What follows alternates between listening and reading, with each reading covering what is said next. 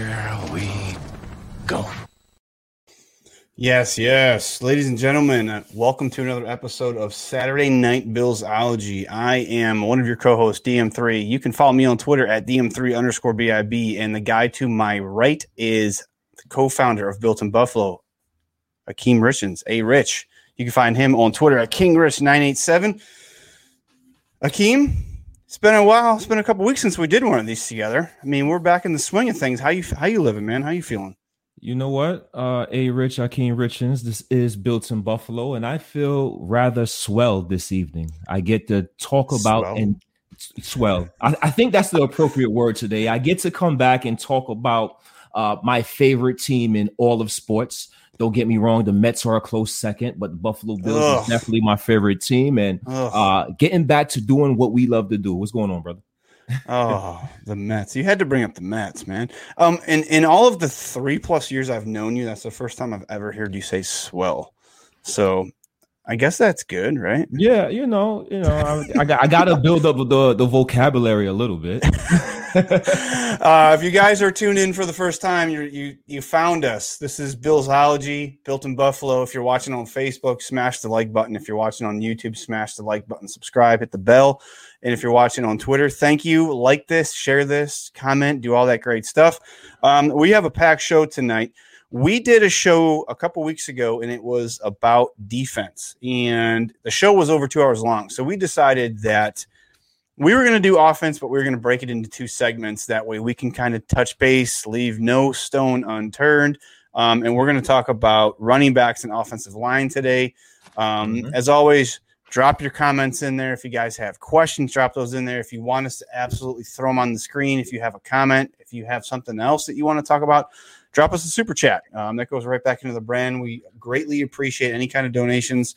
So this week in Buffalo, we had a few things happen, and I can only properly do this way.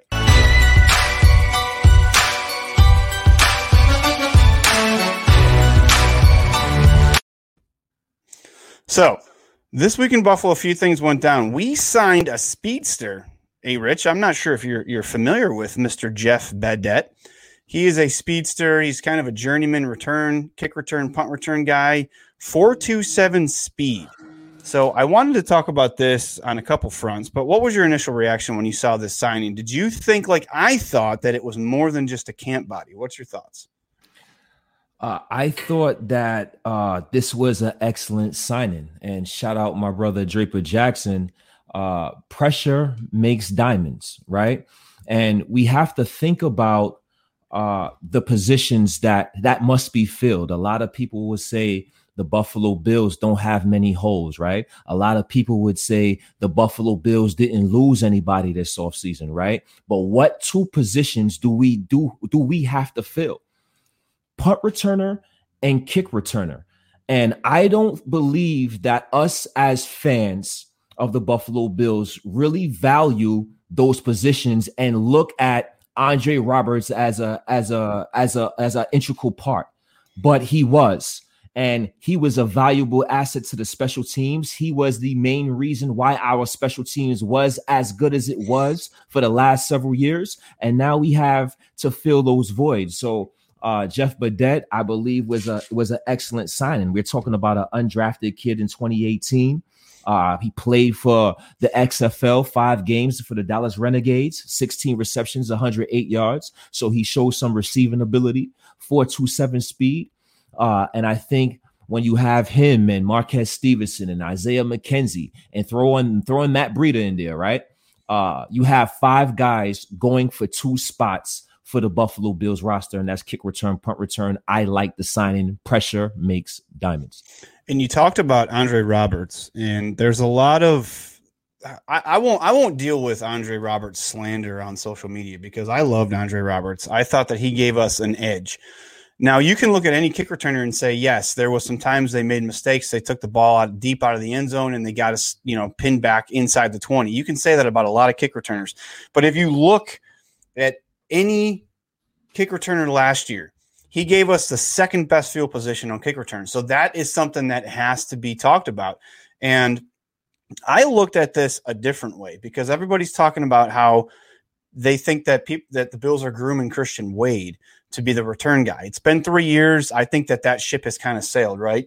So by signing Badette, I think that this, because the rookies were in camp last week. So maybe Marquez Stevenson didn't show out doing those duties, and maybe they're concerned that he may not be able to do that. He's got the speed, and they have McKenzie on board too. So I think this, like you said, pressure makes diamonds, and this guy was brought in to kind of push these other guys, and we're going to kind of see what happens. I thought that was an interesting signing. So another signing, the Bills went and signed a defensive tackle, Trayvon Hester, kind of a journeyman defensive tackle. Me and A-Rich were talking about him before we started the show, and A-Rich mentioned that he said in one of his clips that he can play all the spots in the defensive line as far as 1-tech, 3-tech. So what's your initial thoughts? Because a lot of Bills fans have been clamoring that the Bills need to bring in another 1-tech defensive tackle to kind of give Starr and Vernon Butler a breath in that rotation. What's your thoughts on this signing? Buffalo Bills doing their due diligence without the money, without the cap flexibility. All of us would love Jurrell Casey, right? But the reality is the Buffalo Bills they don't have the money to sway in some free agents, and if they do try to sway in free agents, it's going to have to be on a lesser deal, or on a deal that some players may not agree with. So when I look at the signing of Trayvon Hester, it's the Buffalo Bills understanding that defensive tackle is a possible position of need, depending on what happens with the progression of Star Lotulelei and Ed Oliver and what happens with Harrison Phillips. But we also need some 1-tech. We need some 1-tech help. And I think Trayvon Hester, 6'2", 304 pounds. We had Ed Oliver there last year at 280 pounds playing that 1-tech. So if he can come in and surprise some people and play well in this camp, in this offseason, I think Trayvon Hester can possibly find himself as a practice squad candidate. But that's as far as I go. Yeah, a couple good comments from Mary here too. The defensive tackle is a good signing because we don't know what kind of shape Starr is going to be in. And I've said this a couple times on this show that Starr hasn't played football in a year. And those big linemen, when they stop playing football, for whatever reason, they seem to lose that playing weight. And maybe that was a concern. Now you got to think too that the Bills brass has been in contact with, Starr, checking in, seeing what his playing shape's like, what his diet's been like. Because I know Starr's all good. He's 100% in on playing this year. So, and then this is a good comment too from John. He says he isn't fat enough. And I think that was our issue last year, trying to have Quentin Jefferson and Ed Oliver play that position, is they weren't big enough to be those guys that take on 2 blocks, to your point, like you just said. So I want to throw this comment up. This is kind of off topic, but I want to throw this comment up there. Is Addison tradable? I'll touch on this real quick too. And then Rich, I'll get your thoughts too. I don't know with that contract and the guaranteed money, if, he restructured to take a little bit less. So I don't know if this is that situation like Trent Murphy, where we had him on the roster all of last season, paying $10 million to be inactive all the time. The Bills absolutely put Addison, I think, and I wouldn't say Jerry Hughes to an extent, but the defensive line on notice by drafting Rousseau and Boogie Basham.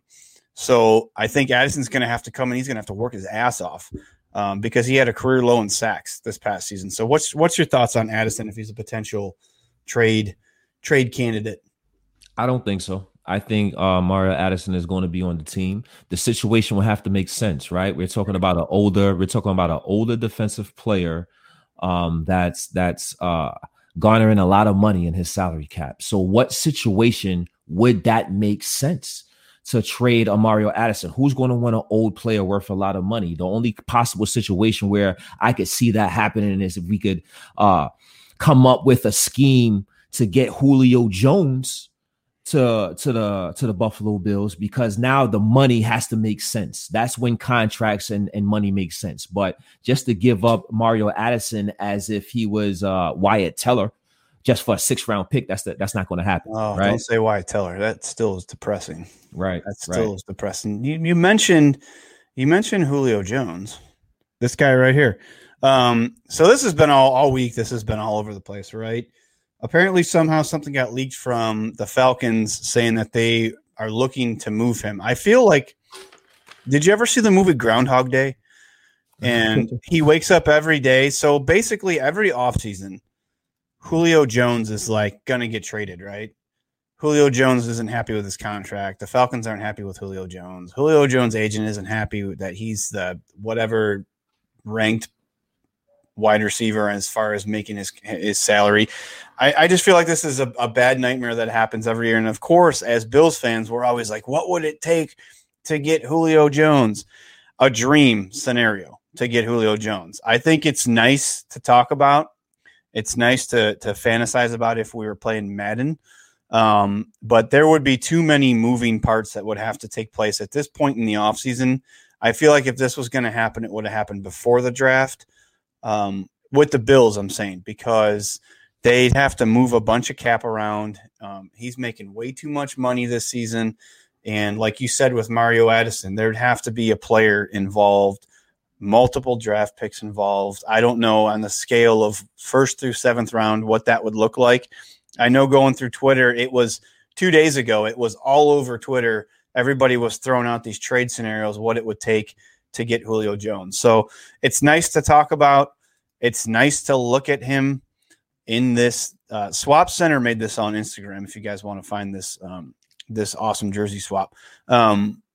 It's nice to think about. It's nice to look at, and the Bills would definitely be Super Bowl contenders, and I feel like they'd be on par with the Kansas City Chiefs offense if they added that. What's your take on the whole Julio Jones drama that typically ensues this time in the offseason when there's nothing else really going on? I would love Julio Jones on the Buffalo Bills. Of course. You know? I would love to have a guy like Julio Jones come to the team, but is it feasible? Can it happen? I'm not one of those guys that's going to say, hey, no, I don't want Julio Jones, but then turn around and say, damn, Julio Jones went there. You know, I just think that, you know, I can't. I think that's backwards to me. You can't complain about where he goes, but then on the flip side, you don't want him because of certain situations. I would love him, but when I think about Brandon Beane, right, and how he structured the team and how he feels about money and how he feels about draft picks, do you see the hurt in Brandon Beane's face when he didn't have a 4th round draft pick, right? Right. We seen the hurt on his face. He doesn't like to mortgage money, and he doesn't like to mortgage draft capital. So because of those things, we have to think as realistic as possible. And because of that, I would love it, but it's a pipe dream for the Buffalo Bills. Speaking of no 4th round picks, did you see when Brandon Beane was talking about did you see his expression when he was talking about, I finally paid off Stefon Diggs? I finally I finally finished paying for Stefon Diggs. He was like distraught. Oh, and by the way, have you watched Embedded yet? Yes. Yes. This amazing. Was probably the best one. Yeah, amazing. Absolutely the best one. And if you guys haven't watched it, I personally posted the last probably minute and 15 seconds. And I did it on purpose because everybody that was talking after the draft about how Brandon Beane wasn't drafting to improve this year, he comes flat out and says, we absolutely drafted to improve this year because the guys on this roster are going to push these veterans to get better this year, or else they're going to be on the bench. So I thought that was super interesting. So hold on. Let me play devil's advocate with you, DM3. All right. Let's say, hey, you know what? I want Julio Jones, right? A lot of people talking about it doesn't make sense because of the money. Why not? If a guy can put you over the top, why not go get that guy? A lot of people say, hey, the Buffalo Bills are mortgaging the future. I'm not sure if we're going to win the Super Bowl in the future. So what am I mortgaging exactly when people say you're mortgaging the future? Nothing is guaranteed in the future. Right. Nothing is guaranteed. I have this window of opportunity right now. Why not go get Julio Jones and try to make this work and try to get this Super Bowl right now? Because I don't know what's guaranteed for the future anyway. So what's your thoughts on that? I mean, it's that old saying, do you want to win the Super Bowl or do you want to be in your feelings? Like everybody has a thought about the future, right? And we've previously gone at this, and not me and you, but other folks in our group chat, we've talked about it. Oh, well, the window doesn't have to be just right now. And then everybody wants to say, well, as long as you have Josh Allen, your window can be as long as Josh Allen's here. Okay, well, when we start paying Josh Allen, the players that we're going to be able to surround him with aren't going to be as good as the players that we can surround him with now and next year. So if you can get Julio Jones, and I honestly don't think it's going to happen, but if you can get Julio Jones, I think you do what you can to make it happen and win now. You were one game away from playing in the Super Bowl last year. And I brought this up when I talked about the schedule last week. We had all these guys banged up playing in the Super Bowl. All these wide receivers, Gabe Davis, Stephon Diggs, Cole Beasley, everybody's banged up. John Brown wasn't 100% healthy. Add in another physical wide receiver that's an alpha male like Julio Jones. And I think that you put yourself right up there with Kansas City, if not better. I mean, I realistically, I don't think it could happen because I think you're spot on when you're talking about Brandon Beane and how he likes to keep the cap at a certain amount. We got to remember too, we haven't signed. Rousseau hasn't signed yet. So, I mean, we just signed Hamlin. So we still got to put money aside for him. Right. So you got to think they're going to bring a couple more camp bodies in because the roster's not to 91 yet. But let me give you a more realistic option. I mean, okay. A more realistic option. And I'm not done talking about this. And I'll talk about this until June 2nd. When he signs with the Indianapolis Colts after the Philadelphia Eagles cut him. This makes sense right here. I'm not saying we trade anything, mortgage the future as far as a third or fourth round pick, but I think that Philadelphia is going to start getting real desperate here real soon. And Brandon Beane's got to wait, another 9 days, 10 days until we can have him probably for a fraction of the price of a draft pick. So what's your thought on Zach Ertz? I mean, everybody's talking about we have Dawson Knox, we have Hollister, and we're probably just going to, roll the dice with the wide receivers with four wides like we did last year. We don't put the tight ends in to be a huge part of this offense, blah, blah, blah. Well, I got a couple different opinions on that. But first, what's your take on Zach Ertz before we get stuck behind the 8 ball on the show? We're already 20 minutes in. We're still on this. And that's fine. Hey, Zach Ertz, he's not the explosive specimen that I think about when I think about weapons, but he is an upgrade. We're talking about a guy that's a 3-time Pro Bowler. Zach Ertz, in my opinion, has very good hands and he uses his body well. We're talking about basketball and boxing out. Well, he does that well in terms of catching the football. He understands and knows how to put his body in position to box out his defender and catch the football. So because of that presence, because of that veteran savvy, and just because I'm all about upgrading the team any way possible. And is Zach Ertz an upgrade? Will Zach Ertz upgrade the tight end room for the Buffalo Bills? The answer to that question is yes. So I'm all for anybody who can upgrade the Buffalo Bills. It's not even okay. So production is going to be a bonus here, I think. To me, and I pounded the table for Greg Olsen last year. I made a freaking video on it on our YouTube channel. I thought it would have been a win-win, not only because of familiarity playing for McDermott. Yes, he was a defensive coordinator in Carolina, but they knew each other, right? He would come in and give Dawson Knox the tutelage I think that he needs because he's still learning his position. He was a freaking quarterback up until college. So he's only been playing the position for a handful of years. Tight end is one of the hardest positions to transition from college to the pros. There's a whole lot of stuff that you have to learn that you're never asked to do. So Zach Ertz, being a tenured vet, say what you want about his production last year. I think the offense was completely screwed up in Philadelphia because Doug Peterson didn't know how to run that team. But he comes in, he gives you production. He gives you off the field stuff. He gives you the film room stuff. He gives you the training tutelage to tell Dawson Knox, this is how you become a number one on your team, bona fide star tight end. This is the work I'm putting in. Now you have to do what I do. Do it. And that doesn't mean that Dawson Knox still can't be super productive in 2021. He can still come out here, have 35, 40 catches, a few touchdowns. So that's my thoughts on that. Let me know your thoughts, guys, in the comment section. And I will say this, the Zach Ertz to the Indianapolis Colts seems like the thing around here, right? When we talk about Zach Ertz and possibly being released. But when I look at Zach Ertz last year, he had 36 receptions, 335 yards, career lows. Who was his quarterback? Carson Wentz.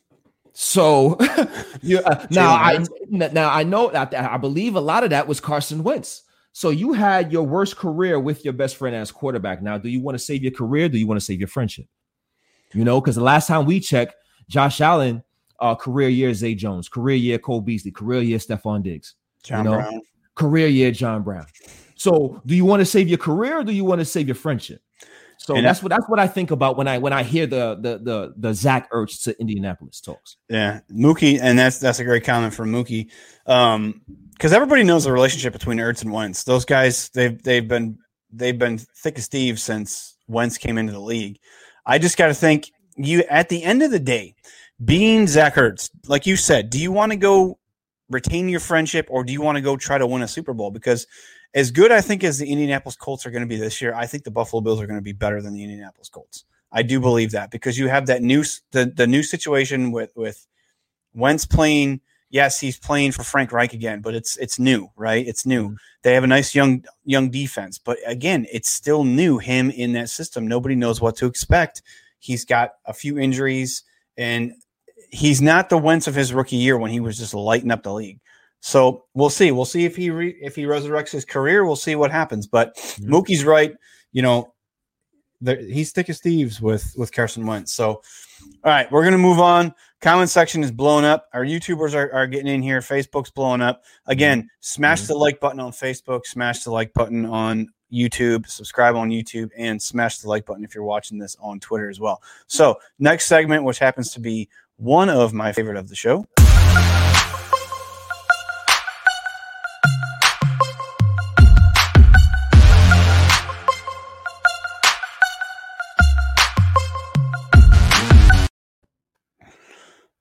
I love that beat. That's a nice beat. I love it. All right. So our first one here, tweet this. If you guys are new to watching the show, tweet this. What it is not everybody that's a Bills fan that watches our show or watches Bills content on YouTube is familiar with some of the stuff that goes on in the Twitterverse. So we like to throw up some tweets that are Bills relevant. And that's good talking points. So this one here, this was a really cool story. The Bills hired Sophia Lewin as an offensive assistant. And this, again, Brandon Beane and the front office staff they're trendsetters. They're doing a lot of things ahead of, I don't want to say ahead of the curve, but they're doing a lot of things that are becoming trends in the NFL. And this is something great to see. I'm not 100% specific on what her role in the offense is as an assistant, if she's going to be, a run game coordinator, or if she's just going to be helping out the offensive coordinator, but just awesome to see taking strides. And I just think the Bills seem to be, in the last 4 years since Brandon Beane's got here, we have the analytics department. Other teams are taking, our front office staff for they're hiring them for their front offices. So this is just another feather in the cap of Brandon Beane. It's a great job. What's your thoughts? You know what? As much as I love the job Brandon Beane is doing, when I think about a hiring like Sophia Lewin, I think about Kim Pakula. Sure.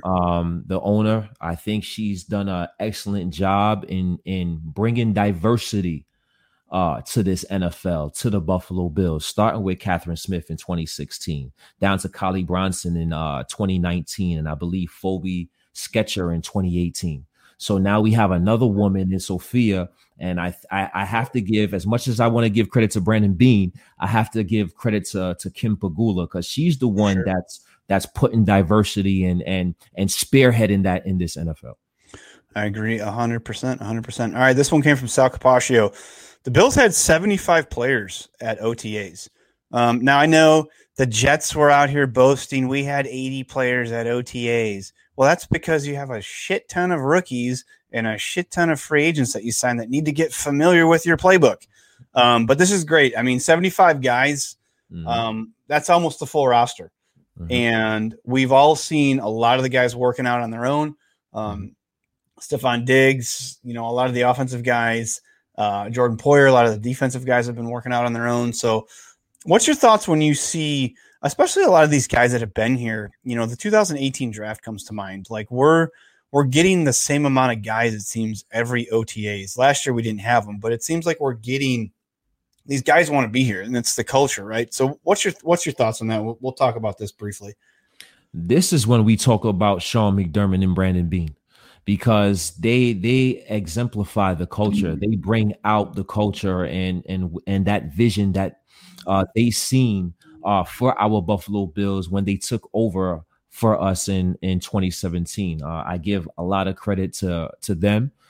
We don't have no issues with bad locker room guys, bad apples. We don't have no issues with arrest. We don't have any off the field issues. And we have guys that want to come back to the team like we've seen this offseason. And we have guys that's team guys and team players and genuinely like each other. And that's because of what Sean McDermott and Brandon Beane has built. And I give them the most credit for that, because that's something that goes overlooked. And that's something that is, you are a reflection of your coach, right? And the Buffalo Bills definitely exude that. And that's a great reflection to have if it's Sean McDermott.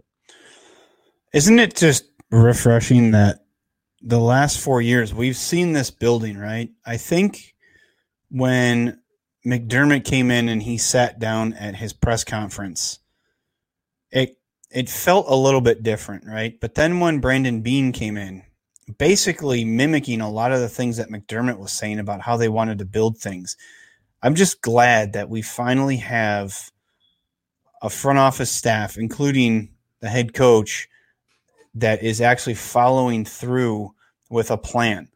We talk about the process all the time. I'm just glad that we have, Brandon Beane in 2017 completely flipped this roster on its head, right?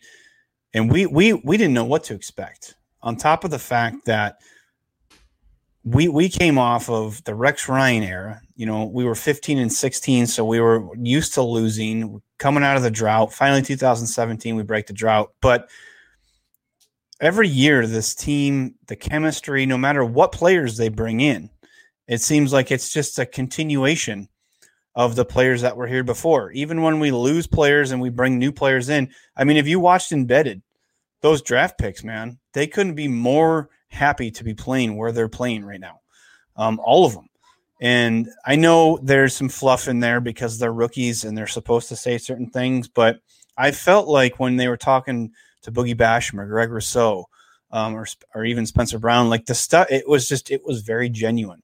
And I don't know the scouting department, how they find these guys that just seem to they just mold right into the culture that they already have. But, it's just awesome. And I mean, watching Sean McDermott eat Raisin Bran while everybody else is eating donuts and cookies, it's like that dude is like, that's him. Like he never breaks character. Like that's McDermott. And it's just nice to see. So I'm going to put a tweet up that I never thought I'd be able to show and to talk about. The Bills are favored in 15 of their 17 games. The only two games that they're not favored in, which kind of makes sense, is the two teams that were in the Super Bowl last year, Kansas City and Tampa. What's your thoughts on that? A lot of pressure for the Buffalo Bills in 2021, 2022 to succeed. We are looked at now as the runner-up to the Super Bowl. We're looked at now as the upper echelon. They think about us now as all these years. When we think about elite teams, we just think about the Patriots. We just think about the Steelers. We think about the Ravens. Well, guess what? The elite teams are now the Kansas City Chiefs, the Tampa Bay Buccaneers, and the Buffalo Bills. So it's a lot of pressure, and I think that the Buffalo Bills roster is built for the pressure. And honestly, what is there to disagree with? We scored over 500 points as an offense. Our quarterback is getting better. Our team is back. We are more seasoned. Our young players will progress. So what is there to disagree with? Pressure is definitely in the equation for the Buffalo Bills, but deservingly so. We've earned the right to have some pressure. I agree. And I'm gonna show that again in a second, because that's gonna lead right into, you started talking about the offense, and that was a perfect segue. But I want to get this one out there. Not sure how many people follow PFF. Some people love it, some people hate it, some people are kind of indifferent, some people really don't care. So PFF put out their quarterback rankings this week, and some people were hot on this. They're fired up about this. So number 1, Mahomes; 2, Brady; 3, Rodgers; 4, Russell Wilson; 5, Deshaun Watson. And then Josh was 6, ahead of Dak, Lamar, Matt Ryan, and Baker Mayfield. Did they get it right? What do you think? I think they got it wrong.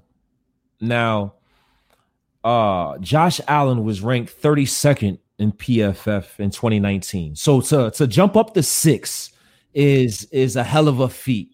But in my opinion, if you want to have Patrick Mahomes, Tom Brady, Aaron Rodgers, Russell Wilson up there as your first 4, that's fine. Where I have a problem is Deshaun Watson. If everybody talk about team success all the time, and we think about MVPs, right? You can't be an MVP if your team is shitty.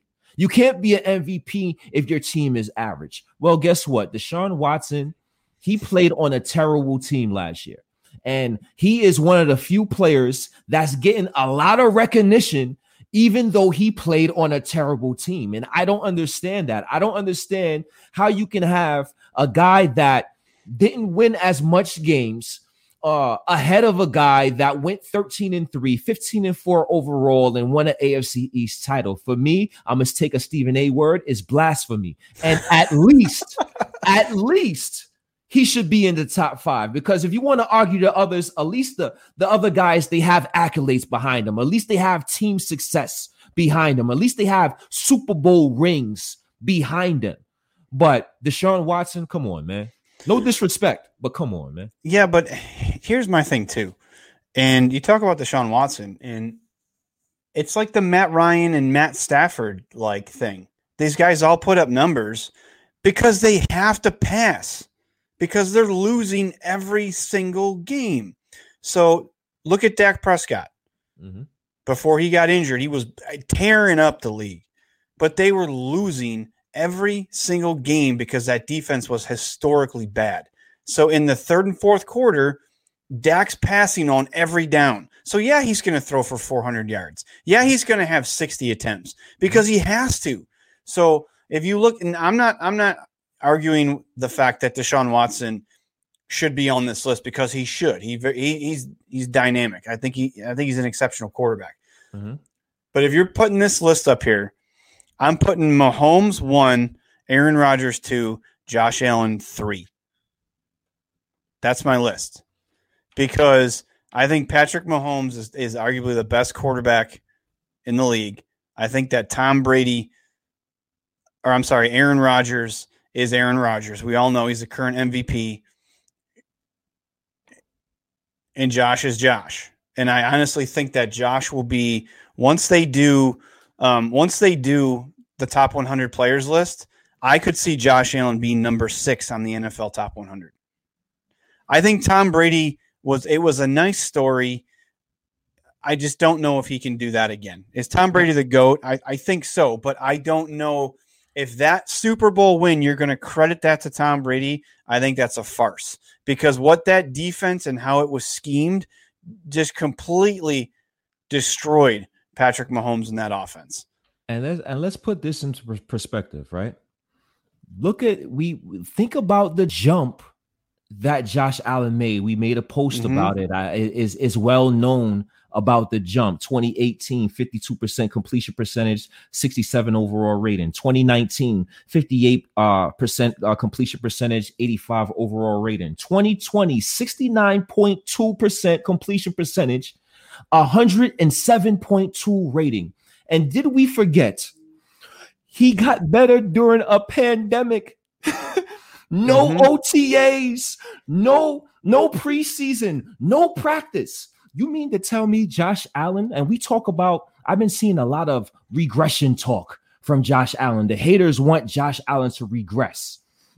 They've been talking about speculations of his regression. I'm like, how can a guy regress when he improved during a pandemic? Now he has the normality of an NFL season. We're talking big things for Josh Allen this year, baby. Big things. I agree. Ismail, great comment. Josh Allen elevates his team. His steady progress in intangibles has been paramount to the development of not just himself, but this offense overall. That's a great comment because Josh Allen, let's just talk about the Seahawks game. They didn't try to do anything but let Josh pass the ball. Now, say what you want about the Seahawks defense, but they said, Josh, just pass. Every freaking down. Just pass. And that's what they did. The Colts game. If we had a different quarterback, there's no way we come out of that Colts game with a win. Josh Allen carried the team in that Colts game. So I think, like you said, all the career years that the receivers have had with him, Diggs included. Diggs included. We didn't think that Stephon Diggs, if anybody is sitting out here in Bills Mafia saying that they thought Stephon Diggs was going to be that good right away, they're fooling themselves. They're fooling themselves. So that's why I would put Josh high on that list, because I think he makes everybody around him just that much better. On top of the fact, the shit that he does off schedule is insane. I don't know of another quarterback that's yes, Lamar Jackson's athletic. Yes, Deshaun Watson's athletic. I get all that, but the stuff that he does once he's outside the pocket, nobody else does. And the pinpoint accuracy when he's on the run is absolutely insane. So, agree. All right. So, again, smash the like button. Please share this on Facebook. Subscribe. Hit that bell so you guys know when we go live. Rich will be back on Tuesday with the Buffalo Blueprint. That is his weekly episodic show. So we're going to get into offense. Let's dive into this Bills offense. We got all that other stuff out of the way, and we're going to talk about running backs. So I don't even know how we should attack this, because there's a variety of ways we can go about attacking this. So I'll run down the list of guys that the Bills currently have active on the roster. So we have Matt Breida, Antonio Williams, Tywan Jones, Christian Wade, Zach Moss, Devin Singletary. So my first question to you and to the masses, and I want in the comment section, I want you guys to let me know. And Rich, who is RB1? If you had to guess right now, heading into week 1 preseason, if I had a choice of a starting running back between Devin Singletary and Zach Moss, for me, it would be Zach Moss.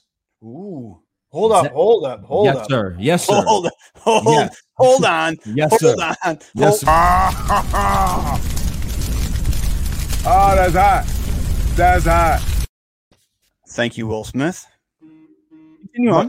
Much appreciated. But Zach Moss, I mean, let's put some things in perspective.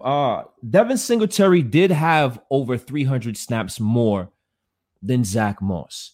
And I know a lot of people, I'm going to use some PFF references here, right? Because a lot of people, as much as we don't like PFF, they're starting to become a bigger forefront in the NFL, right? Even in primetime games, they show the PFF rankings that go along with the starting lineup. So it's starting to heavily be taken into account. So when you look at and dive into some rankings, Zach Moss had a 75.8 grade as a runner. Devin Singletary had a 73.6 grade as a runner. When you look at the pass blocking, Zach Moss as a pass blocker was a 78.9 grade. As a pass blocker for Devin Singletary, he was a 57.5. Devin Singletary was a liability as a pass blocker for the Buffalo Bills. And for me, that's important. For me, that's extremely important, because what is the Buffalo Bills' identity on offense? We want to pass the ball. We want to have reliable guys out there that can pass protect. And we have some issues already along the offensive line pass protecting. At least we need a running back that can be that can hold up the fort and protect our running back Josh Allen. So because Zach Moss is more physical between the tackles, because Zach Moss even graded out as a better receiver, I think Zach Moss has more physicality and more ability to take over that number one running back role. So for me, it's Zach Moss. And I love Motor. I love Devin Singletary. Comment section agrees with you. I mean, I posted on our Twitter, I posted a poll. It was more of a like or retweet thing, but it was 90% Motor, who was RB1. So it's kind of interesting that the comment section, I mean, I'm looking between Facebook, Twitter, and YouTube. It's a lot of Moss, a whole lot of Moss, a couple Breidas in there, a couple Motors in there. I think it's Singletary. Really? It's going to be one of the only times we disagree. Really? Yes. I think that the scheme last year was just wrong. I think because of the lack of training camp, the lack of preseason, I think that they went with a very vanilla run blocking scheme, and they figured out real quick early on that Josh was doing things that we didn't think Josh was going to do last year. Not to say that they didn't think Josh was ever going to do that stuff, but I mean, 300-yard passing game the first week, 400-yard passing game the second week. If it's not broke, don't fix it. Even halfway through the season, we were like, we don't even need a running game. Like, why do we need a running game when Josh is passing for 300 yards every game and he's hitting 70% completion percentage? We don't need a running game. Well, guess what? I think teams this year are going to figure out how to stop the Bills, and they're going to have some sort of a well-defined running game to keep teams honest, to be 100%. If I'm keeping it a buck with you, I think that they're going to have, and I think that Motor's the guy who's been here the longest. 2019, I'll harp on 2019 and then 2020. Devin Singletary just didn't forget how to run the ball. 5.1 yards a carry his rookie season. He didn't just forget how to find holes and do all that stuff last year. I just feel like it was bad scheme. And I feel like he's the guy. And I don't care if he looks like he's bulked up. I'm not saying that's the reason. But I just think that I like Zach Moss. I think Zach Moss, like you said, maybe they bring him in more to finish out games and get the tough yards and start off games with Singletary. But I will say this. Please don't bring in Matt Breida to be friggin' TJ Yeldon. Use this man. Please use this man as a change of pace back. Use him for the speed. I don't care if you come out 4 wide and whatever you got to do. Line him up somewhere and get him the ball because he will take shit to the house. And I just think that that's what we missed last year. Moss and Motor can't break one from anywhere from wherever on the field. And Breida can. So I just would just feel weird if they went and signed Breida, because if you watch the Super Bowl run that the 49ers made, a lot of that was because of Breida. The 49ers were running the shit out of the ball, and you could say what you want about Kyle Shanahan and he makes running backs. I don't give a shit. He didn't just forget like Motor. He didn't forget when he went to Miami how to run the ball. He fumbled a couple times at the beginning of the year, and they benched his ass. So we cannot do to Matt Breida what we did with Kenny Stills, right? Yes. Matt Breida, in my opinion, he comes to this football team to be on the 53-man roster. We can't ignore, we talk about how players could get better and how certain things could get better. Well, guess what? Coaches could get better as well. How can coaches get better? You know how Brian Dable could get better? And you know how Sean McDermott could get better? They can start by implementing a third running back on game day. You got it partially right. You made the signing. You understood that we need another running back. You understood that we needed another running back of some type of explosiveness. Now we have to finish it off. And the way to finish it off is adding that third running back on game day. We cannot give defensive teams and defensive coordinators any breaks. And I believe with the addition of Matt Breida, his speed, his explosiveness, his ability, he has to be on the 53-man roster. And that's a coaching change that has to be implemented. And we hope they get it right. I agree 100%. And you touched on it earlier about how the Bills scored 501 points last year. I think this offense got better. with the additions they made, I think this offense got better than it was last year. I think, look at the production we got from John Brown or lack thereof last year. And then look at the season that Emmanuel Sanders had. He had a better season statistically. Now, John Brown missed some time. I get that. But Emmanuel Sanders was also 33 years old on a really stacked Saints team. I think that if you put Emmanuel Sanders out there with Stephon Diggs, Gabe Davis, and Cole Beasley, that's a better 4 than what they would have ran out there last year. Because Emmanuel Sanders, I believe, is one of the top 5 route runners in the NFL. You can't say that about John Brown. Is he one of the top 5 speedsters? Sure, John Brown is. But I think they got better. They lost TJ Yeldon. They added Matt Breida, right? Offensive line was inconsistent all season because of injuries.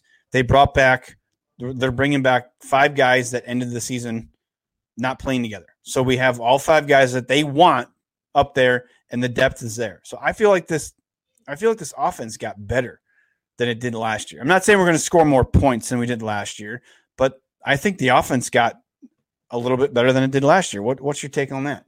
My question to you now is, how much better is Emmanuel Sanders than John Brown? How much better, how much of a difference it is between those two players? Because what I would say to you now is, we just spoke about Josh Allen being the best player in the Indianapolis Colts game, right? Mm-hmm. If Josh Allen didn't play that Indianapolis Colts game, I'm not sure if the Buffalo Bills win that game. The Kansas City Chiefs, they double teamed Stephon Diggs and they took everybody else out the game, right? Mm-hmm. So how much better is Emmanuel Sanders than John Brown? Is Emmanuel Sanders the guy that when Stephon Diggs isn't getting open and nobody else could get open, Cole Beasley and Gabe Davis, is he getting open? Is he the guy that's going to get open? So that's what I have to think about. And in my opinion, that's also the reason why I was willing to entertain a situation like Julio Jones, because last year, in my opinion, is last year. Last year ain't got shit to do with this year. And we have to continue to try to find ways to get better. So this year, what I'm hoping is Emmanuel Sanders is indeed not only better than John Brown, but significantly better than John Brown.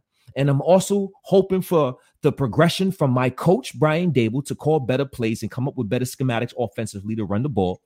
And I'm hoping we have player progression. Dawson Knox progress, Cody Ford progress, and our running backs progress. And if those things happen, yes, I believe our offense will be better, but it remains to be seen.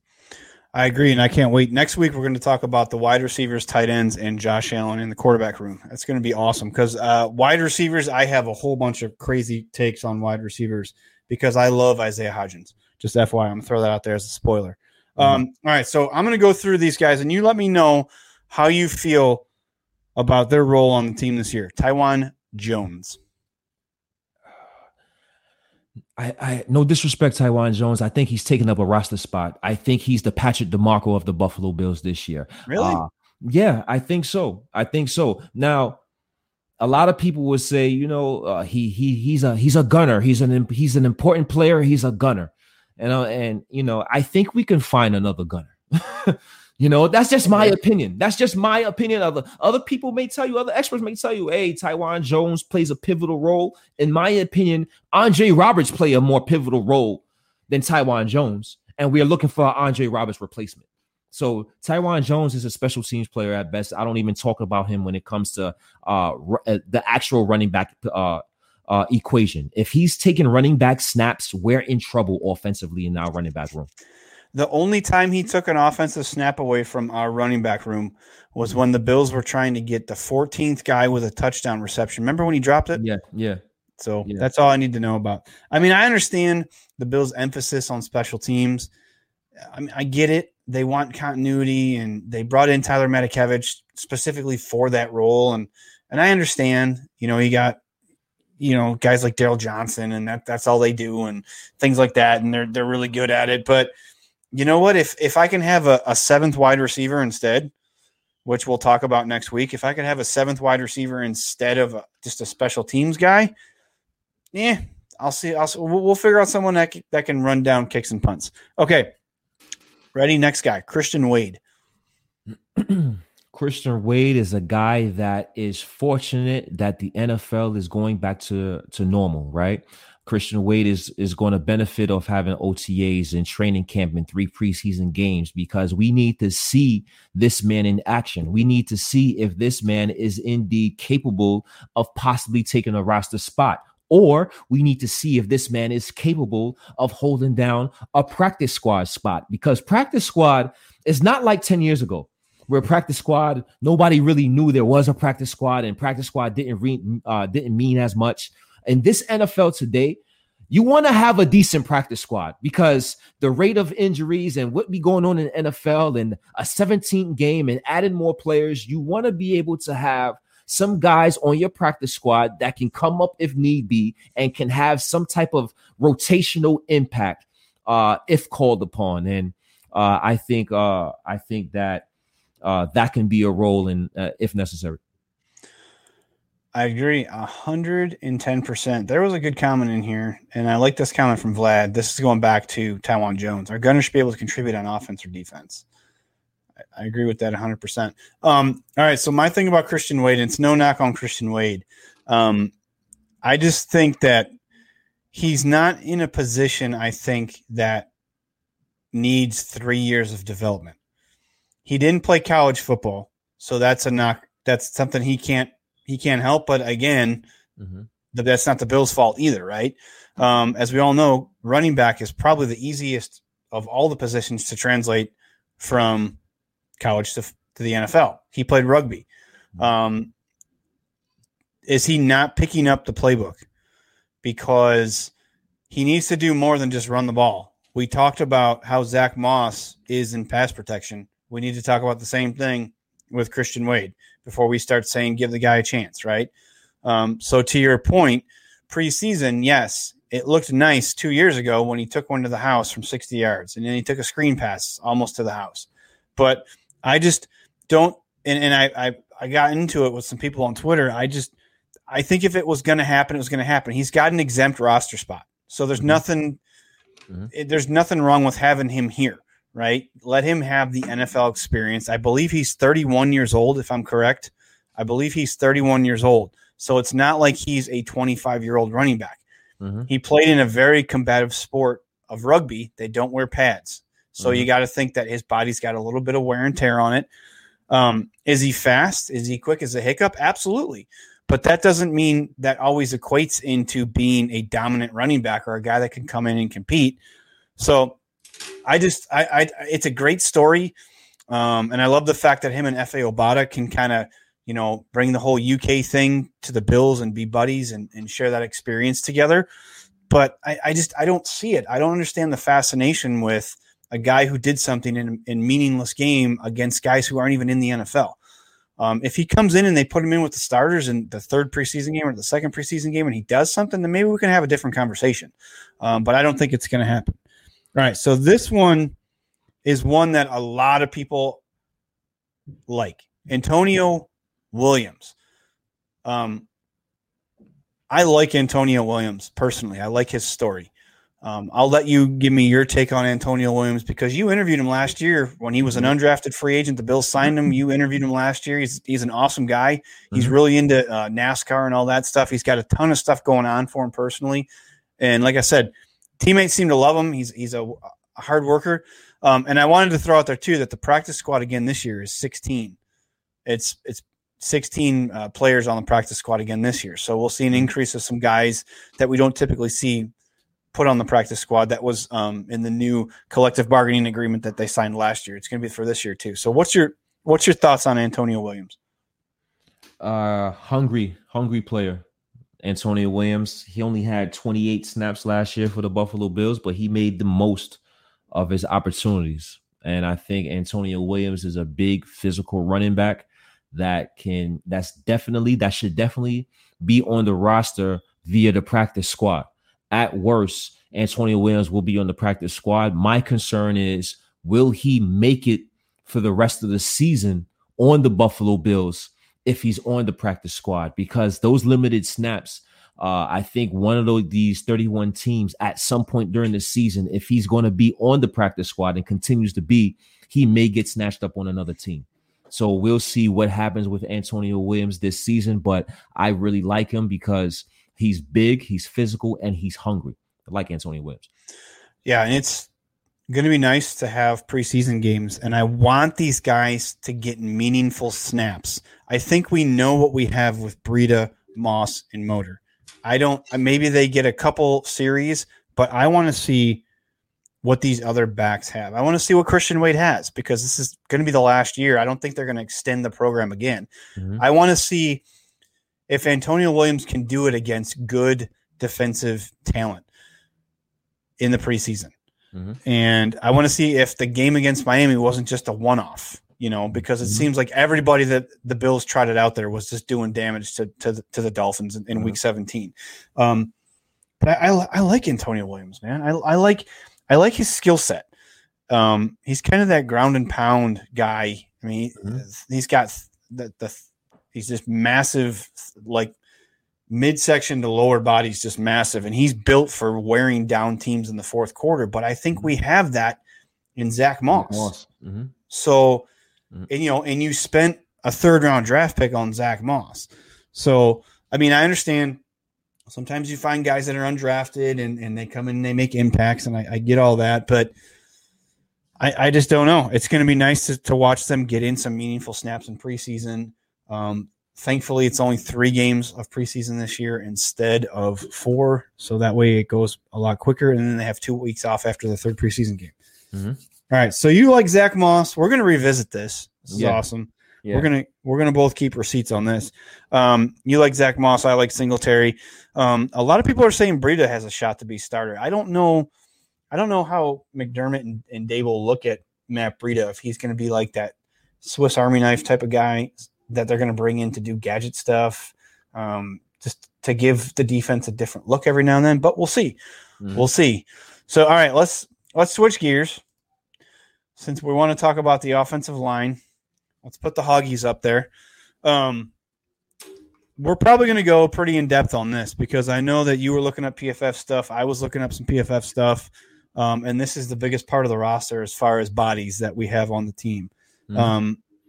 I can preface this by saying we have a lot of depth from what we had in 2018 in Josh's rookie season to now. Mm-hmm. The backups, I think, would have been better than some of the starters that we had in 2018. No knock on Dion because that was his second year. But let's start with tackles. All right. And I'm just going to read them off, and then we'll do what I think you and me both think is going to be the starting 5. So we got Bobby Hart. Yep. Dead silence. Bobby Hart. Ryan Bates. Hey, guess what? Ryan Bates can play all 5 positions on the offensive line. I say that every chance I get because people hate it. Cyrus Tuatele, which we all know is he the cousin or the nephew of AJ Epinesa? Is he the cousin or nephew? I think it might be his cousin. I'm not sure. I know they're related for sure. And we have Deion Dawkins. Obviously, we know Deion Dawkins. Tommy Doyle, massive man in Tommy Doyle. Mm-hmm. Darrell Williams, and Spencer Brown. Yep. Another massive mountain of a man.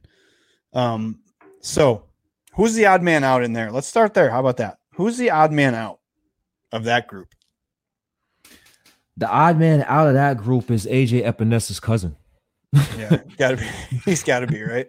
Yeah, I think I believe he is the obvious odd man out the group. We want to talk about Bobby Hart. A lot of people probably would make fun or don't like Bobby Hart. He probably isn't the ideal starting player, but as a backup, he's an upgrade. Sure. As a backup for our Buffalo Bills, he's an upgrade. 66 overall PFF grade. He played 172 snaps last year.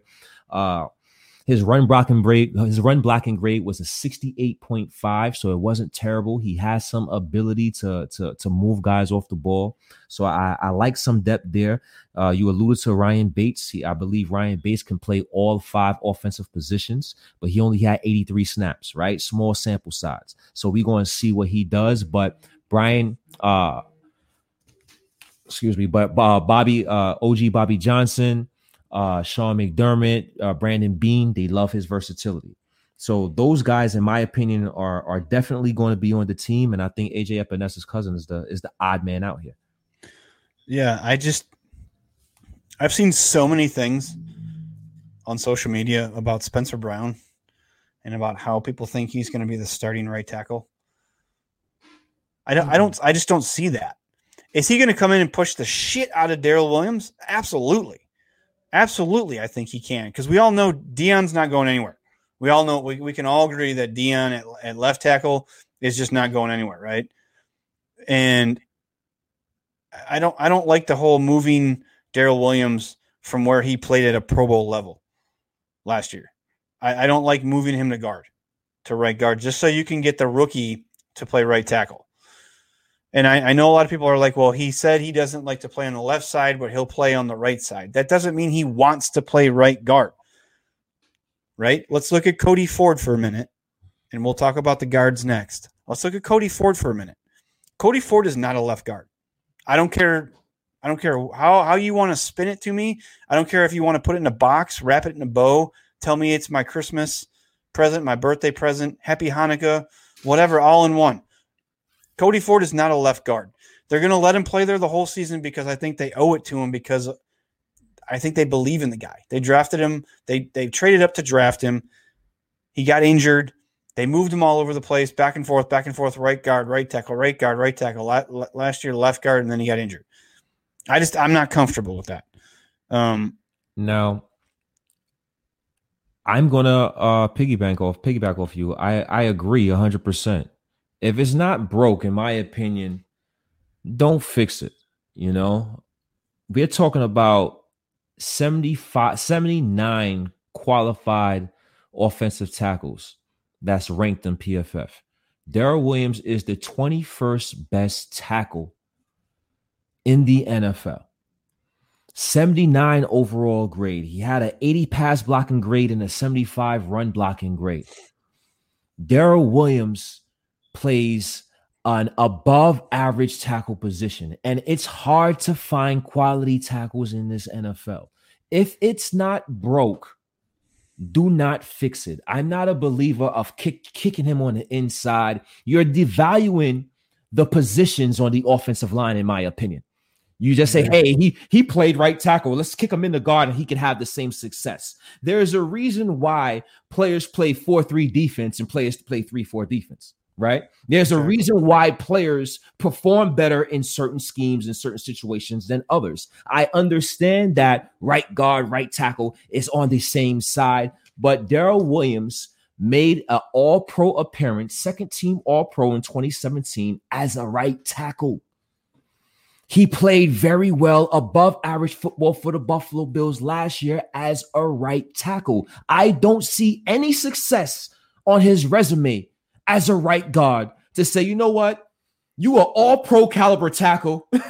That means you could play all pro caliber guard too. Nah, I don't believe in that. Daryl Williams is the right tackle. It's not broke. Don't fix it. If he has poor play, then you replace him then.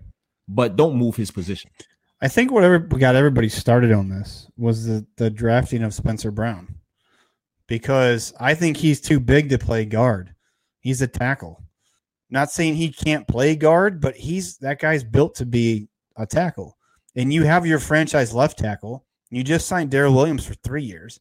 So that's why I think a lot of people were intrigued by the Spencer Brown signing, is that, maybe Daryl Williams' days at right tackle were numbered.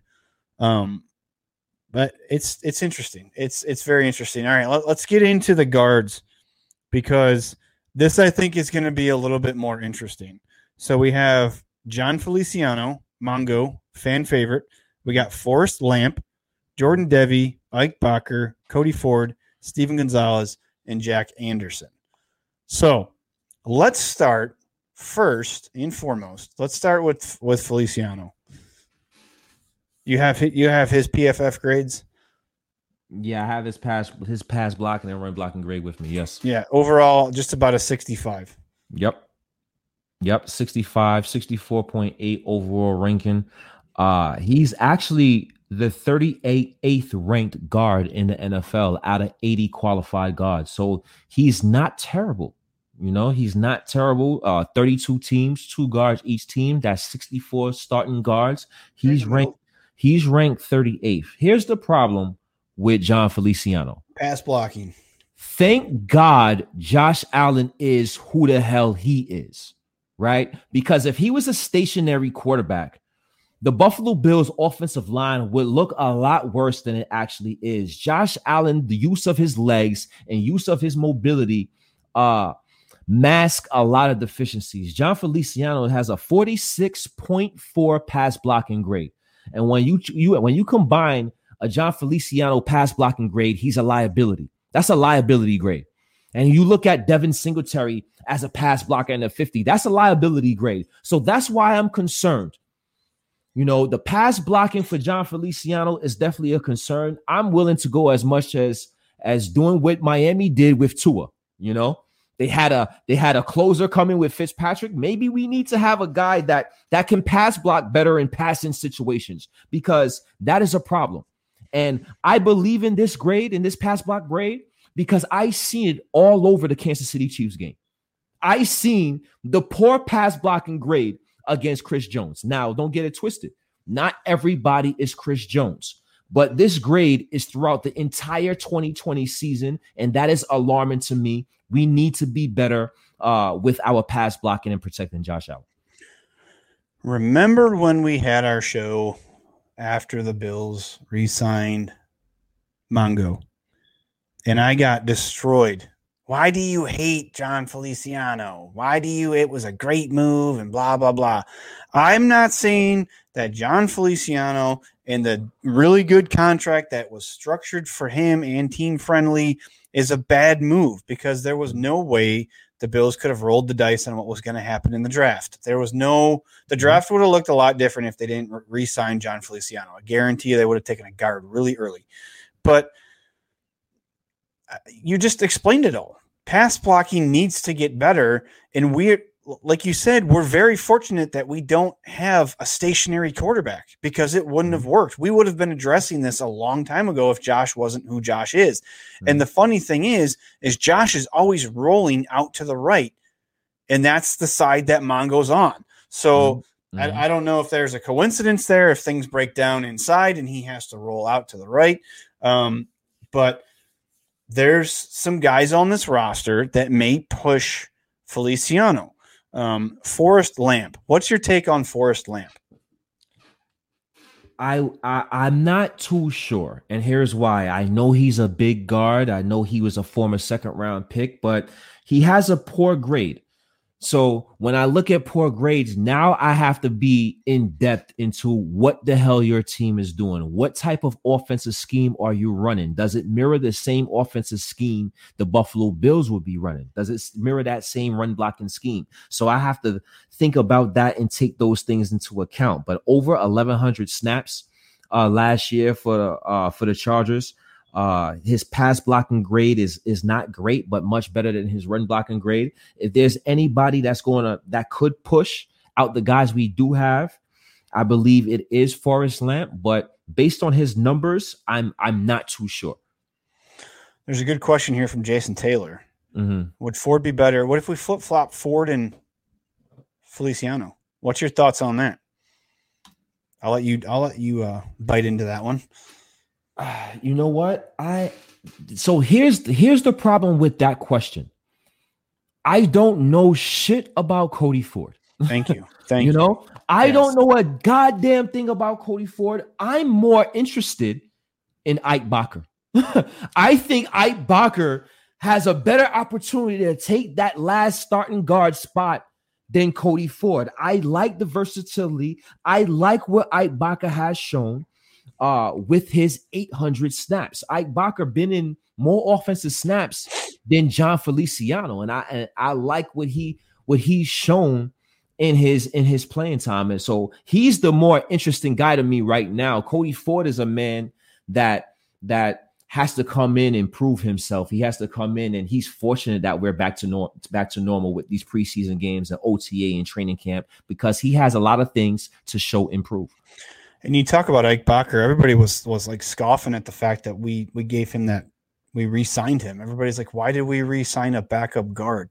Ike Bacher, when he came into play, there was noticeable difference in the blocking scheme up front. I'm sorry, he's not a flashy name, but he does his damn job, and he does it pretty good. And I thought that when Ford went down with his injury and they put Botker at left guard, the offensive line on the left side looked a lot better. That's just my opinion. But you got to think, by bringing in guys like Forrest Lamp and drafting Jack Anderson, these guys are going to have to, like, Cody Ford, this is it, dude. Like, this is your last year to figure out if you're going to make it in the NFL, because we ain't putting you at right tackle. I don't think they're going to move Mongo. So left guard it is. You got to figure it out.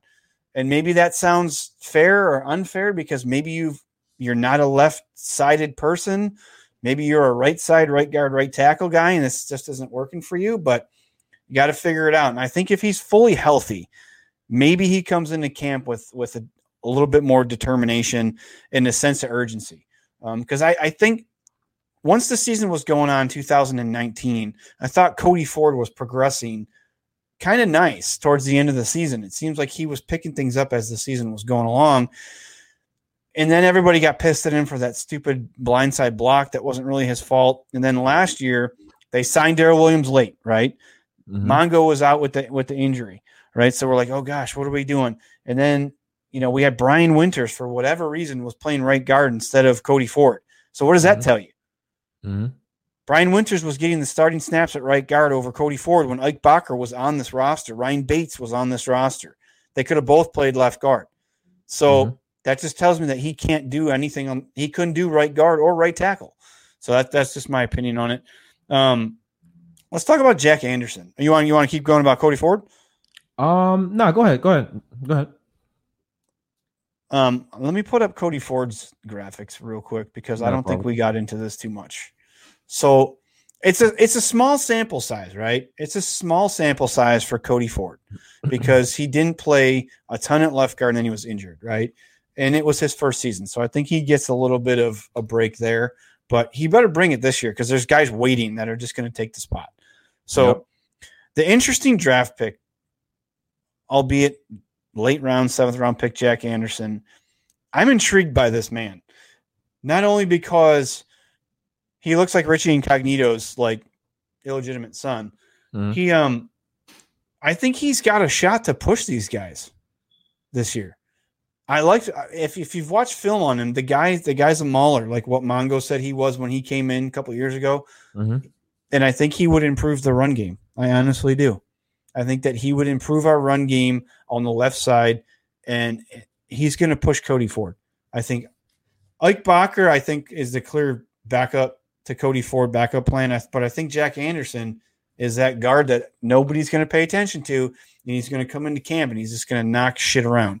What's your thoughts? I'm not sure. 7th round pick. I like the tattoos. I like the look, looking like Richie Incognito. He looks as if he has a mean streak, but he was a 7th round pick for a reason. He's a guy that's going to have to come in and show his work. He's going to have to show that work ethic, and he's going to have to show that he belongs. I would love and hope that he can come in and be an impact player right away. But is he a guy that's going to make impact right away? Is he a guy that's going to make impact eventually through progression, or he's a 7th round pick that's never going to see the field? And those are the 3 things I think about right now. And I'm not too sure where Jack Anderson sits right now, but I'm hoping he can make an impact. We'll see. And Mr. Diggs said it. I was going to bring this up. I was kind of setting you up for this. Jack Anderson plays center as well. So we know the history of Mitch Morse and the concussions, right? So now we have Feliciano who can play center, and we have Jack Anderson who can play center. I'm concerned about Mitch Morse. We could talk about centers real quick because we only have 2 on the roster, but we have obviously Mitch Morse and Jamil Douglas. I don't think he makes the roster, but I believe he was He was in the 20s as far as out of all the centers graded. I'm concerned about Mitch Morse because to have as many concussions that he's had it this early in his career, that's not good. You got guys like Luke Kuechly who have had medically proven less concussions than a guy who's in a car wreck every time the ball snapped. And Luke Kuechly retired because of it. Now, Luke Kuechly was a physical player, but Mitch Morse is butting heads with guys on every single play. So I'm a little concerned about Mitch Morse. I like the guy. I like his attitude. The 2019 style of running that the Bills did, I think Mitch Morse was a huge part of that. Mm-hmm. Was a huge part of it. He was the anchor of that line. And I don't know what the scheme was last year, but it wasn't. They weren't using Mitch Morse correctly last year. I just feel like with no offseason last year and the lack of any kind of continuity with rookie Zach Moss last year, the offensive line we brought in Darrell Williams, so we had a new guy. Feliciano was injured. I just think that they went with such a vanilla play style.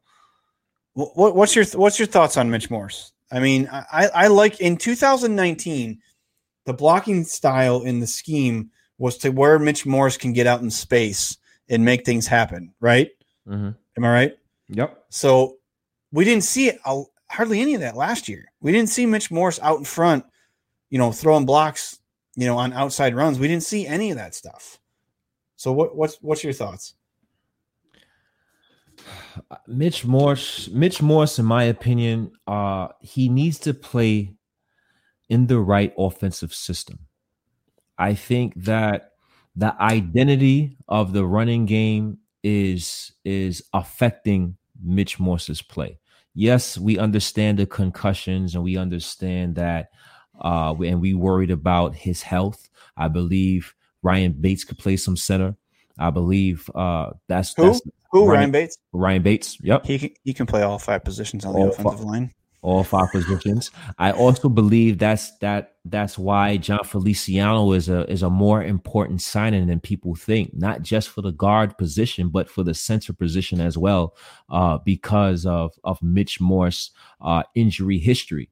But I have to think about Brian Daboll a little bit here.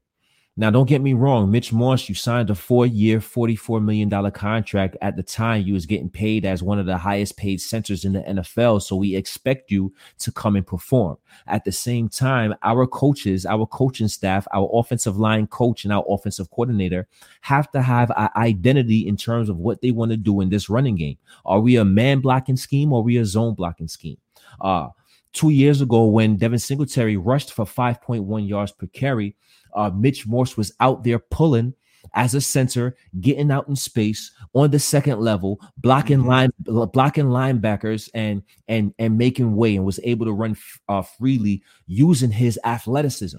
He's that type of player. Last year, Mitch Morse didn't pull much, if not at all, from the center position. And I believe when we talk about schemes, Mitch Morse plays a certain scheme, and he's more effective in a scheme where he can be a move tight end, get out in space, and get to that second level. So I believe Brian Daboll has to do a better job implementing these running schemes for our offensive line and running backs to have more success. And that was like what we were preached about Brian Daboll. I think it finally came to fruition a little bit last year because of how good this offense performed. Was that the players that Brian Daboll has, he will find a way to put them in a matchup that is suitable to their strengths, right? People forget that Mitch Morse was a top 3 center just 3 seasons ago. I mean, I think he went all of 2018, didn't give up any sacks the whole season from the center position. That's hard to do. So people forget that. I think a lot of the hate comes from the fact that the offense couldn't run the ball last year.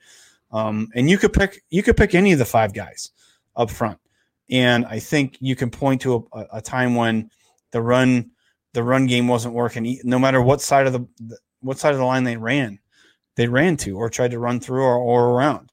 So I mean, to me, and this goes back to the Matt Breida thing. we saw the only outside run plays that we saw were jet sweeps. That's it. They didn't do any pitch plays. They didn't do any sweeps. They did none of that stuff. I don't know if they felt that they didn't have the backs to get out there fast enough, or if they just didn't have the run blocking scheme to get out there. But this brings me back to Matt Breida, because Matt Breida, it doesn't matter. Give Matt Breida the ball. He will get to space. He will get in space. And that's why I want Matt Breida installed in this lineup.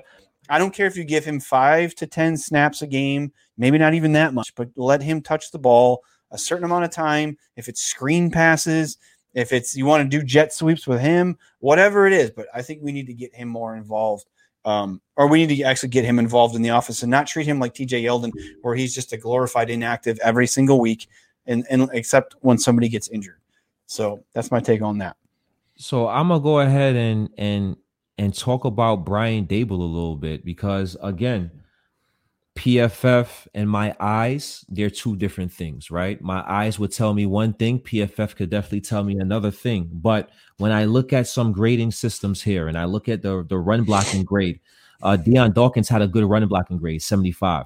Darrell Williams had a good run blocking grade when you rounded off as a 75. John Feliciano had a 76 run blocking grade.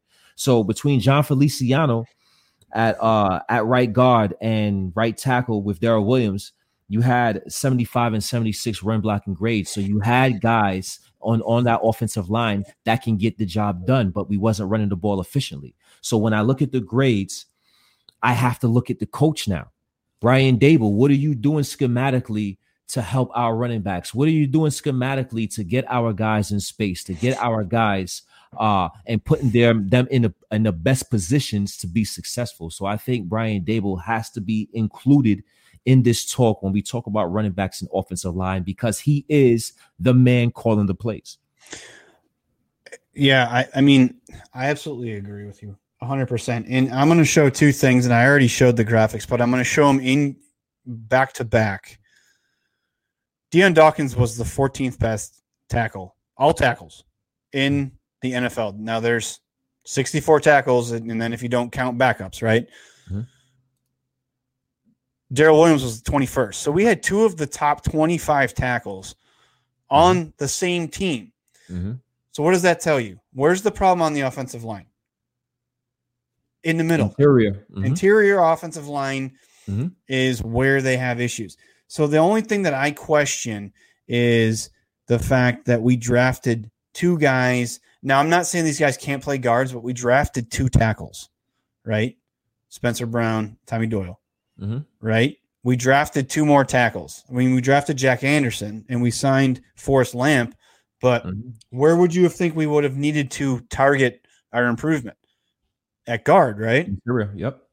So that's that thing that was one thing that was a little confusing, I should say. I don't want to sound like I'm completely ignorant to the situation, because I understand you always want to get as much talent as possible to have depth and to push guys, because you're always one snap away from having to play these guys. And I get that. But it was just interesting that, you know, we didn't try to go after a guard earlier than we did. But they had a philosophy. They stuck to it. Maybe they have a lot of faith in Cody Ford. Maybe they have a lot of faith in John Feliciano. We're going to find out real soon. So, all right, so that about wraps it up for us. Anything else you want to talk about the Bills offense? I mean, we're an hour and 25 minutes in. I think we covered everything we wanted to cover. Yeah, I think we covered the offensive line. Who's the starting five? Who's your starting five? Oh, that's easy. Dawkins, Ford, Morse, Feliciano, and Darrell Williams. I got to go with Ford because I believe they're going to put him out there because they invested.